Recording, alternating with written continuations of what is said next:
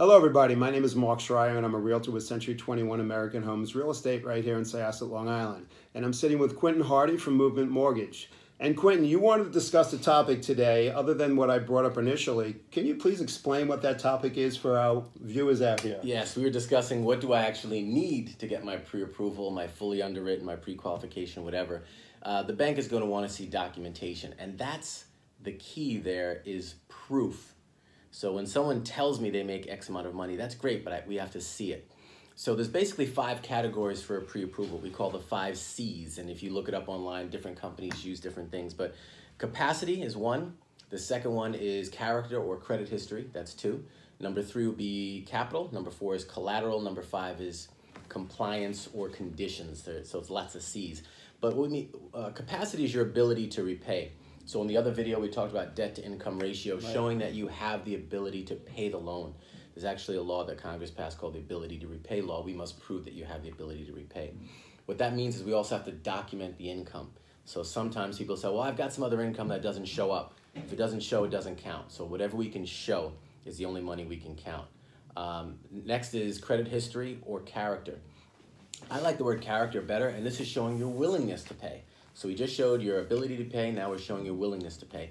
What we mean by willingness is your credit history to some degree. Have you been paying your other bills? For example, if you just borrowed money 2 months ago and you're not paying it, do you think the bank is anxious to loan you money now based on your history? And I like the word character better than credit history because you can buy a home with no credit. Sometimes people are concerned about that.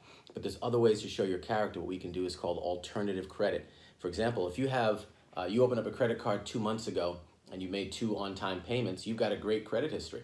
But it's only 2 months old, it's 2 months long, there's not enough depth there. So we're gonna look at other things. Can I interrupt 1 minute on that? Sure. Particularly for the first-time home buyers and people new to credit. I have a 20-year-old son and he was trying to establish his credit. Debit cards.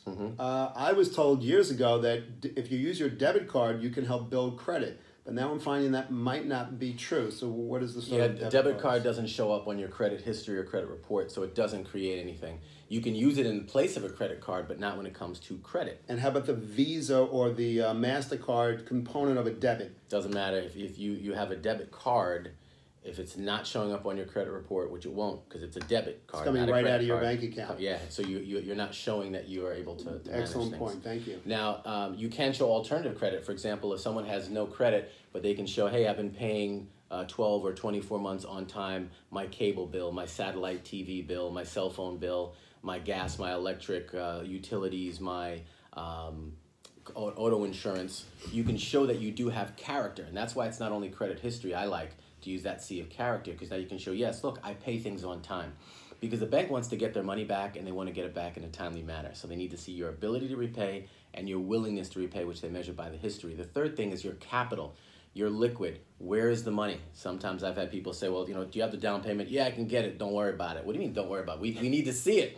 So where's the money for the down payment? Where's the money for the closing costs? And sometimes where did it come from? If we see that there was a $60,000 deposit in your account last week, we're going to have to ask where the money came from. If it came from a gift, that's fine, but it does have to be traced. Who gave you the gift? Now, we might need to see their statement. And if we see that they put their $60,000 in 2 days before they gave it to you, we've got to keep going. We've got to typically trace it back to the source. So when you're going for your pre-approval, make sure you have everything documented. Before you start moving money around, speak with the person that you're working with.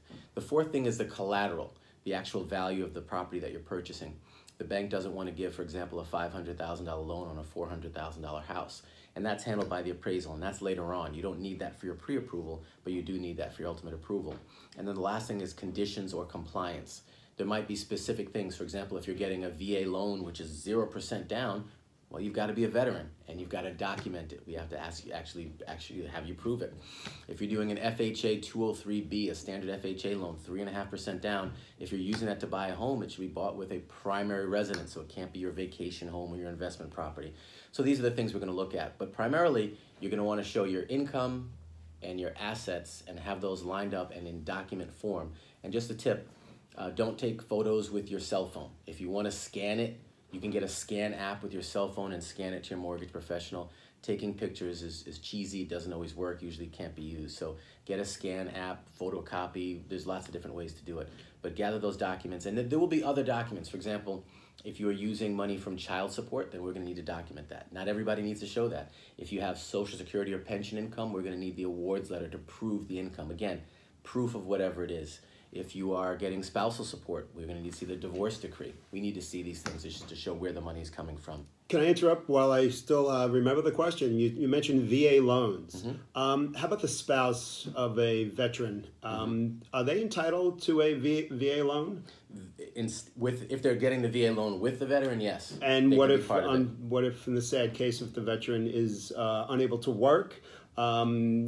Can they still apply, or in the worst? Veteran is unable to work, and they still have income, be it from a pension or Social Security or some other sort of income.